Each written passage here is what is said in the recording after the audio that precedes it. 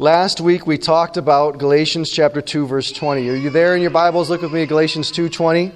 Paul says, I have been crucified with Christ. It is no longer I who live. Last week we saw that we all have a constructed self. That's what's being crucified there. When Paul says, I've been crucified, is my idea of myself, my story of myself. And the story of ourself, this idea that we have of ourself, is what justifies us in our own eyes, and we hope in the eyes of others, and maybe when we think about it on Sunday morning, we hopefully in the eyes of God too. It's the story that convinces us, at least, that, listen, I'm okay. I'm okay. Hey, you know what? I do this bad stuff, but look at what I've gone through. I'm okay. Right? We've got this narrative that we tell ourselves that justifies ourselves in the language of Galatians, that makes us feel like we're right and we're in the right group. And that story is so fundamental, right? We talked about this at the beginning of last week's sermon. Like, do you like crafts? Do you like games? Do you like sports? Well, all of that is shaped by our idea of who we are. So very, very nuanced and fine-grained aspects of our life are shaped by our idea of ourself.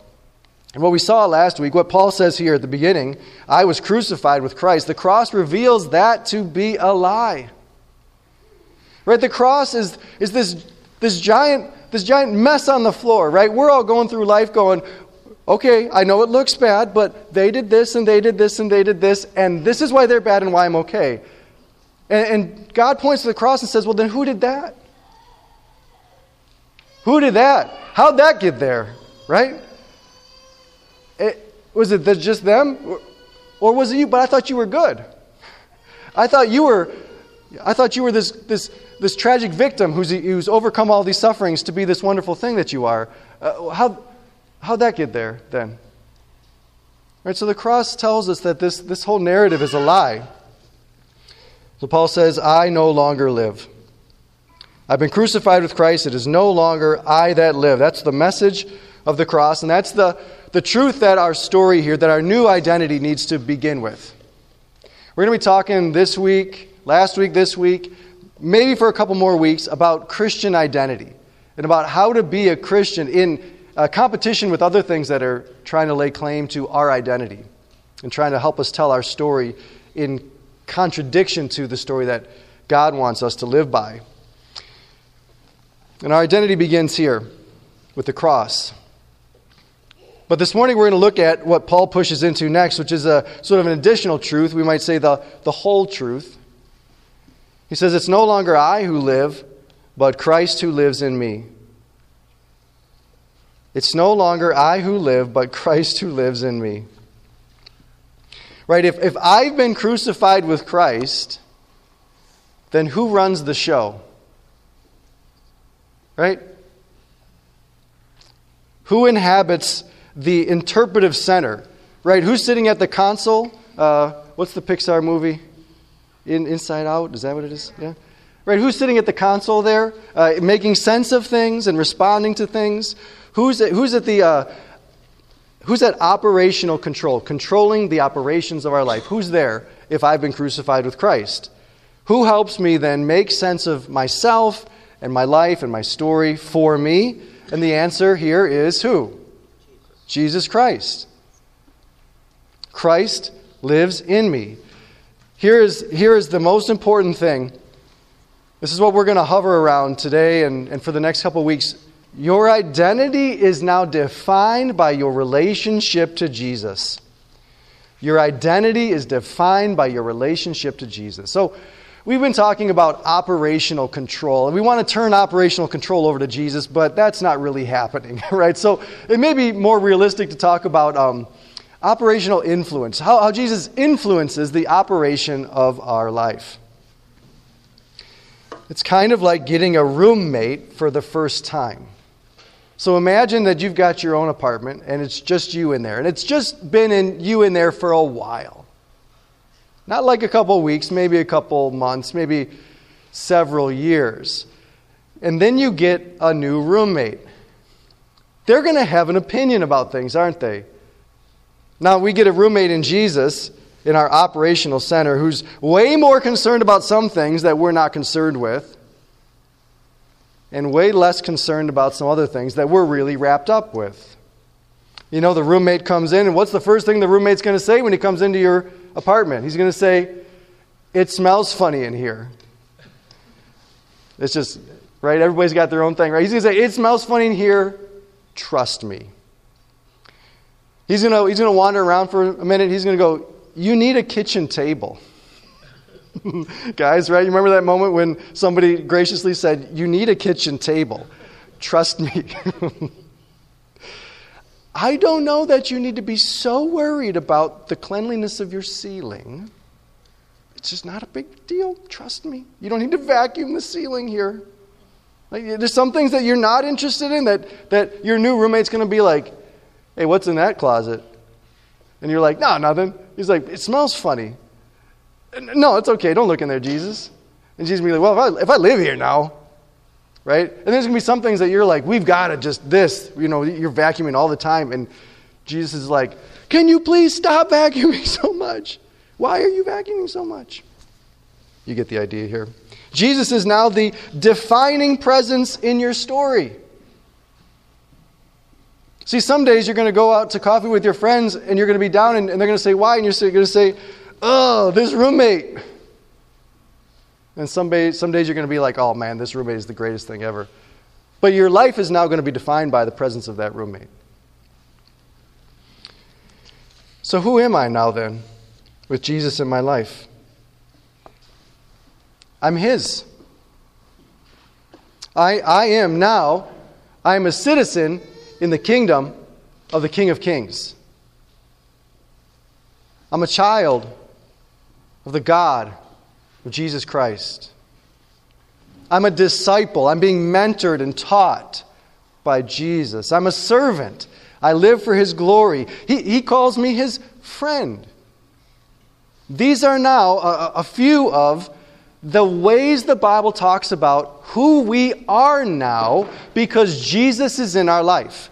If Jesus is in your life, how are you not going to be a disciple and be mentored by Jesus? If Jesus is in your life, how are you not going to see yourself as a citizen of a more glorious kingdom than any one that this world has ever seen?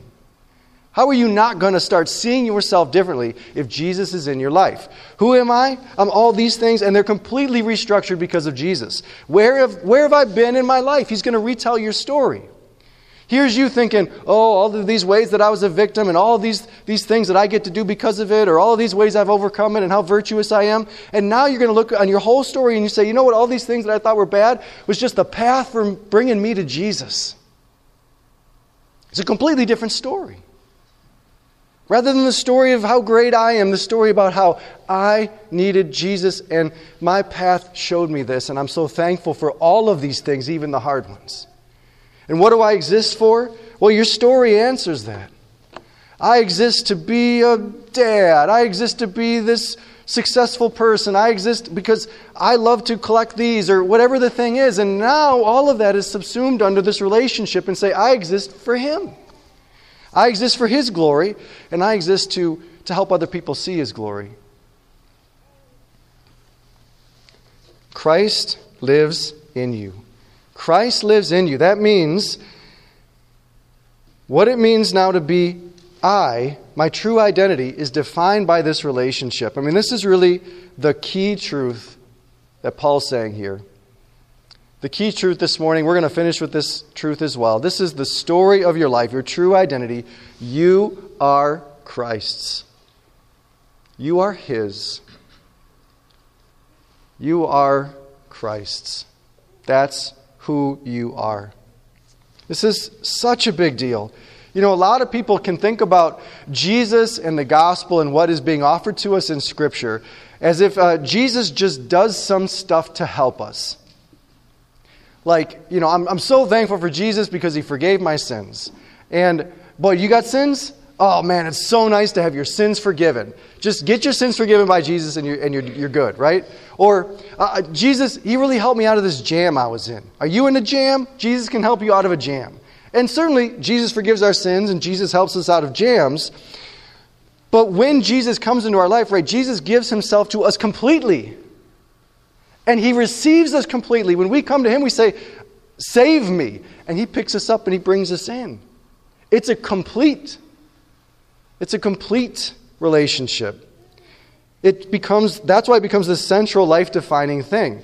You know, it's not just like signing up for some sort of sweepstakes where, Oprah is going to pay for you to get a total life makeover. You're going to go to the Bahamas and you're going to get tanned up and you're going to go shopping and it's all going to be televised and stuff. It's like you sign up for the sweepstakes and you get that, but you also get control of, what's her company? The big Oprah, the whole company. And you have to take care of Oprah too. She's like, you get a sell, you get the whole thing. You'd be like, wow, this is amazing, but this is a big thing. This is going to change your life, because even if you're like, you know what, I don't want to do this stuff. I'm not going to do it right. Everybody that meets you, you know what their question is going to be? How's Oprah doing? You're going to be defined by this relationship with, I got to get new people, right? I'm talking like I'm from the 90s. That was what I was thinking. I don't know who's the new Oprah. Kids, tell me who the new Oprah is, or Google Oprah and then tell me who Oprah is. This is this life-changing gift, this life-changing relationship. Right now, everything in your life is going to be, how's Oprah doing? How's that relationship?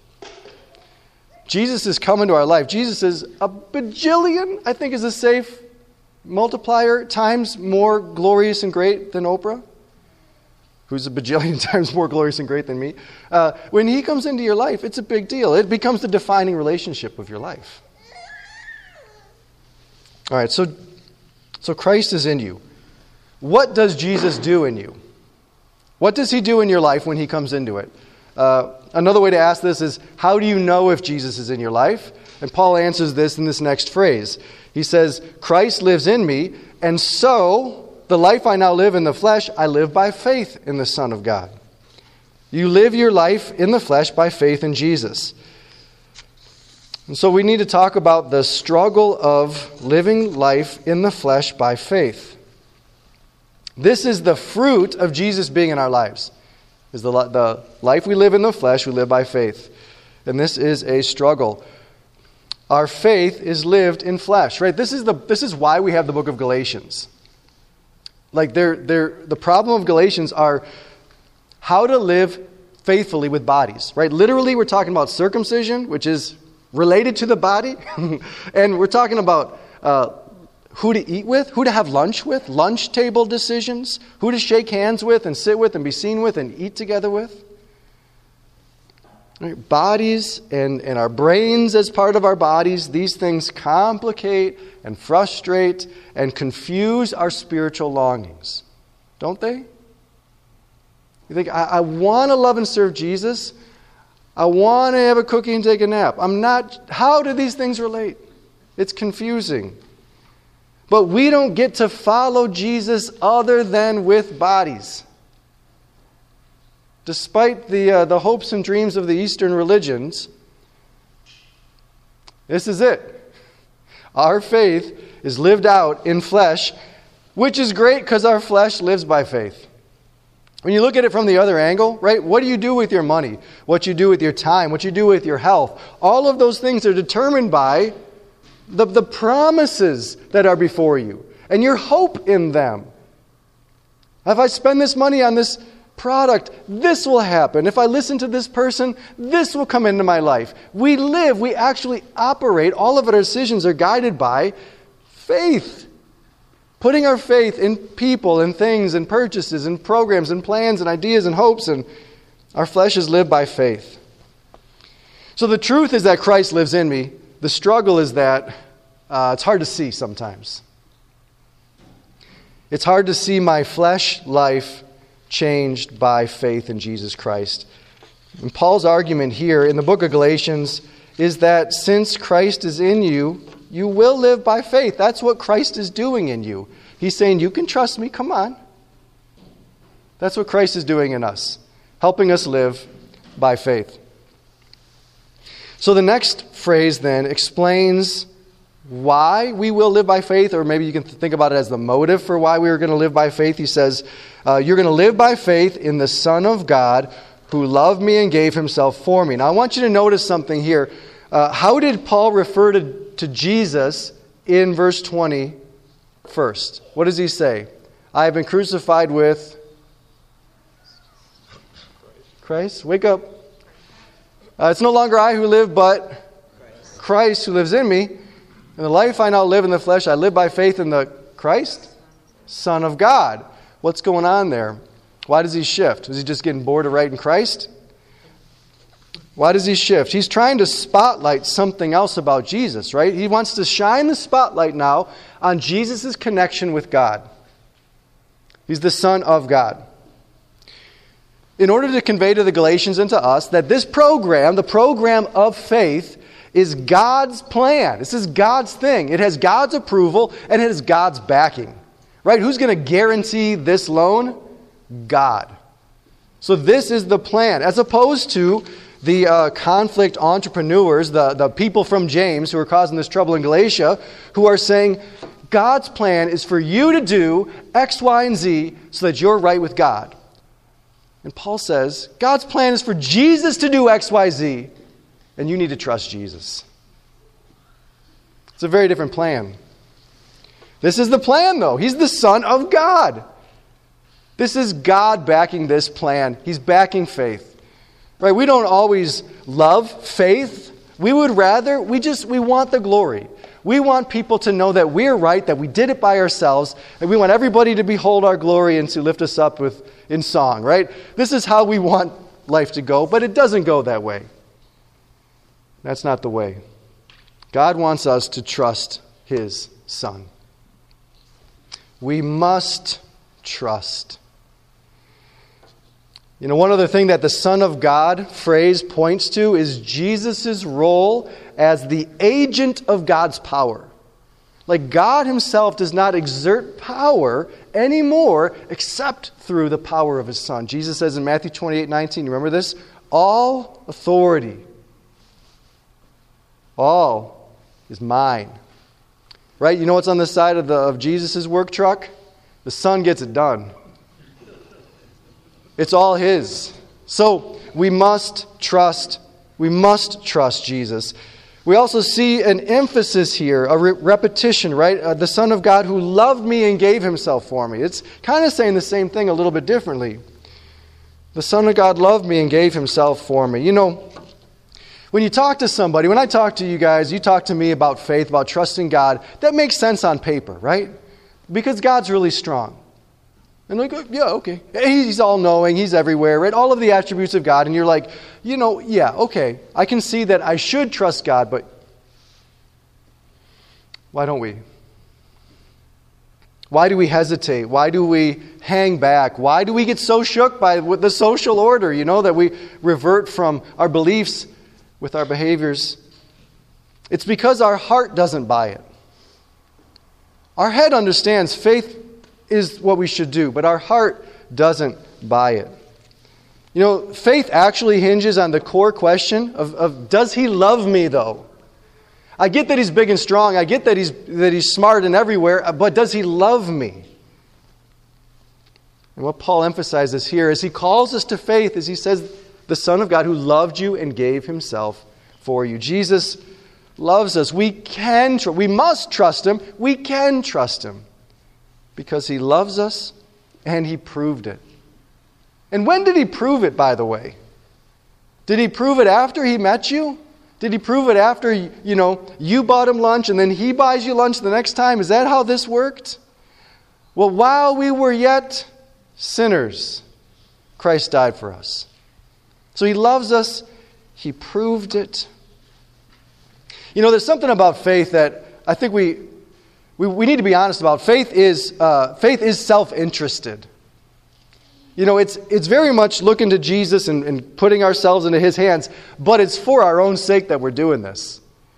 Right? So we must trust God. We think, here we are, we're saying, trust God. Do I have to trust God? Okay, I must trust God. Can I trust God? Is He trustworthy? Okay, I can trust God. But there's still this question, do I want to trust this person? Do I want to? Which is the question of where are they taking me? If I trust them, where is this relationship going to go? Do I want to go? Let me see if this is the next slide. Do I want to go where they say that they're taking me? And so now we come to kind of the result of this.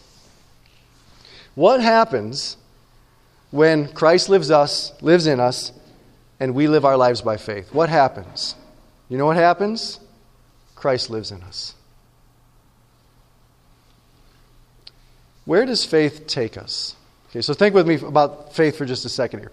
Faith, what faith is it connects us and Jesus. So now there's a connection between us and Jesus. So on the one hand, as we already saw, my identity is now defined by my relationship to Jesus. But on the other hand, His identifying traits now flow into my life. So my identity is now defined by my roomie, the person inside the operational command with me, Jesus, and His identifying traits flow into my life.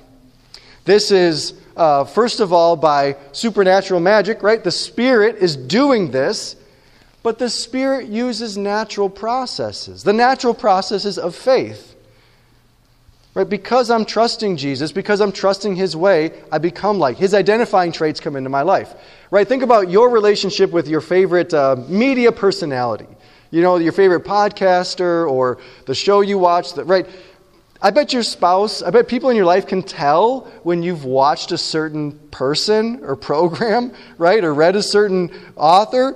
Like there's a certain podcaster that I listen to that I can tell in my own life, as soon as I finish a couple hours of his podcasting and I go and I talk with my wife, all of a sudden I sound like a Canadian psychologist. You know, I'm just really like, and I'm just like, this isn't me, but I'm having fun with it, you know. But his identifying traits come into my life because I'm listening to him and I'm trusting him and I'm trusting his way.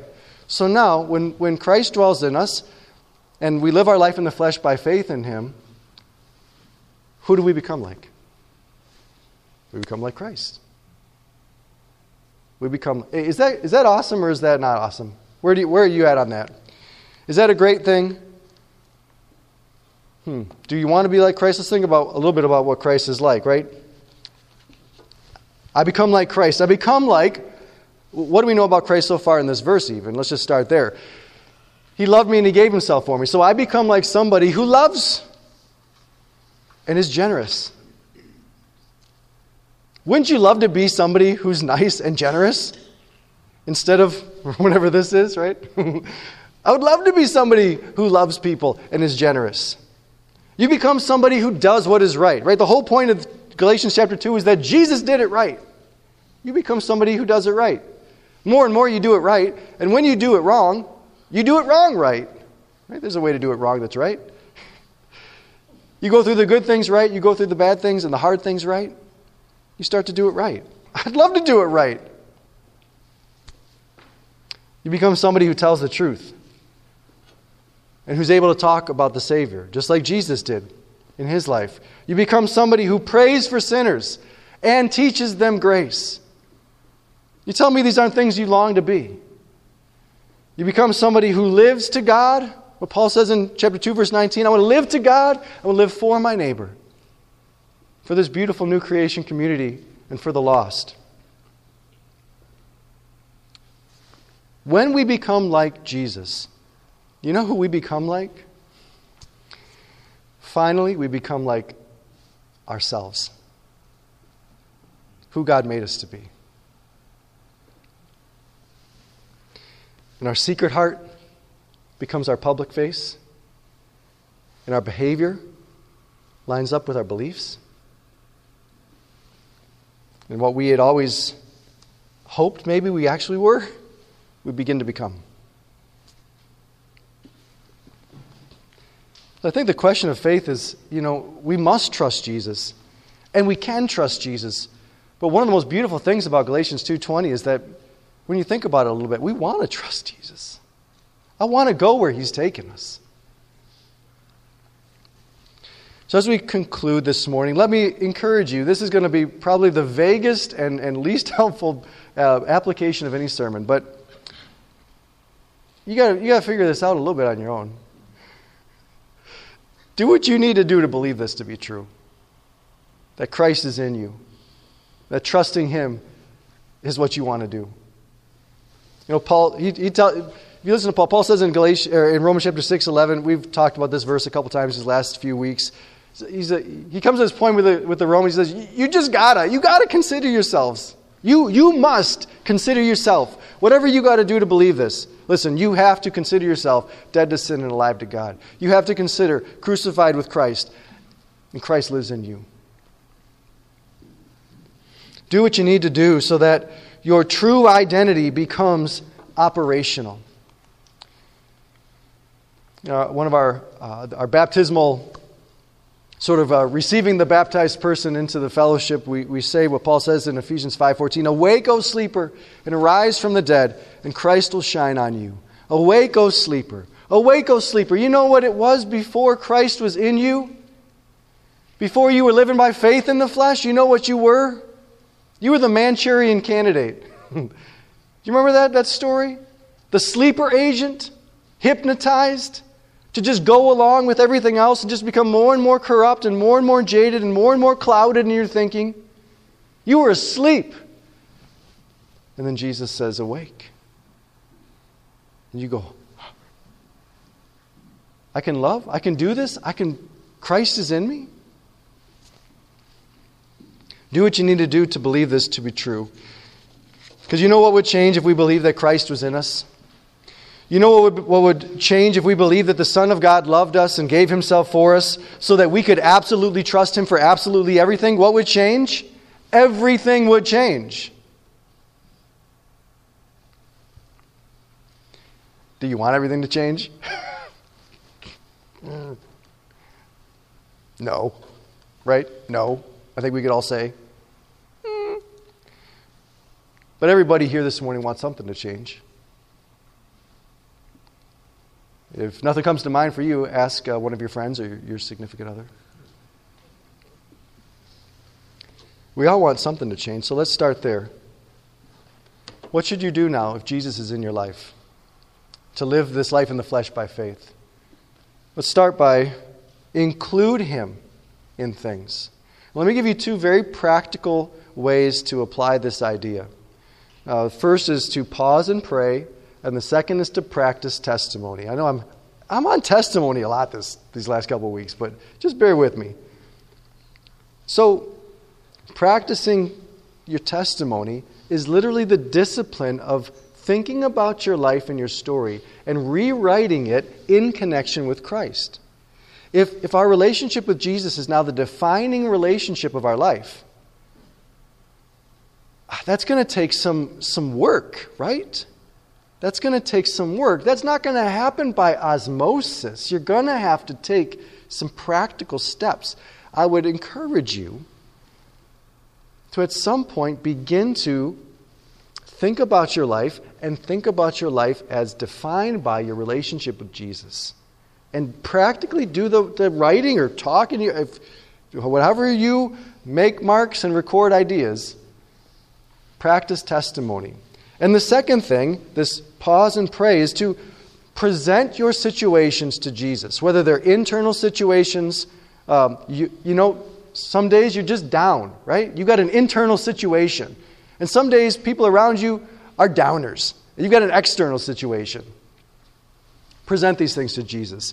I have had some extraordinarily insightful moments in my walk with the Lord and in understanding who I am in Christ by asking Jesus, what's your perspective on this situation? Right, so you're sitting at the operational controls and you just swivel your chair. Jesus, who is there, what's your perspective on this? Every time I've done that, you know what's come to mind? Something I never thought of. What's your perspective on this, Jesus? Jesus, what would you like me to do? I'm always astonished by what comes to mind next. A lot of times it's, David, just chill out. Sometimes it's, you got to go talk to him. Sometimes it's, you need a nap. And sometimes it's, you need to get up earlier and read your Bible. It's a variety of things. Because you know what? Jesus is a real person. And he communicates to us. And it's interesting. Jesus, what's your perspective on this? The gospel, Paul says in Galatians 2:20, crucifies our sense of self, but only so that the gospel can resurrect our true self in Jesus Christ. And this is the big idea this morning, that the story of your life, your true identity, is defined by your relationship with Jesus. You are Christ's. That is the truth, and that truth will change everything. Let's pray.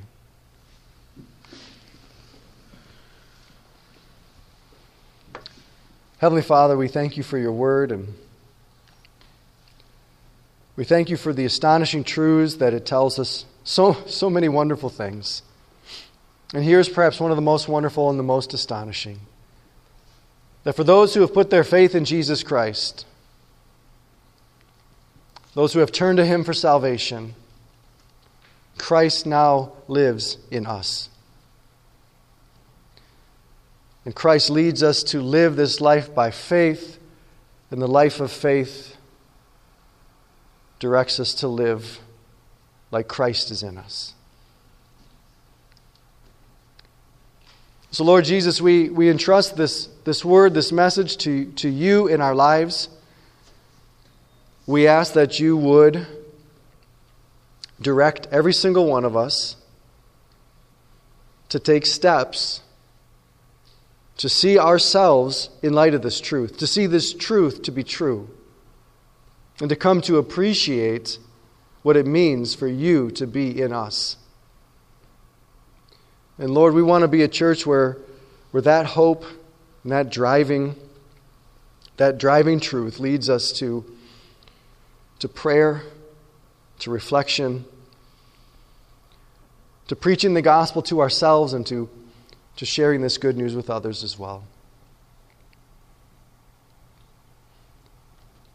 Lord, now as we begin to turn our hearts to thinking about all that you have done for us, how you have loved us and have given yourself for us and to us, we pray that you would awaken and stir up and hold us with faith, a stronger faith, because of our time here. Let this word dwell in us richly, Lord. In Jesus' name, amen.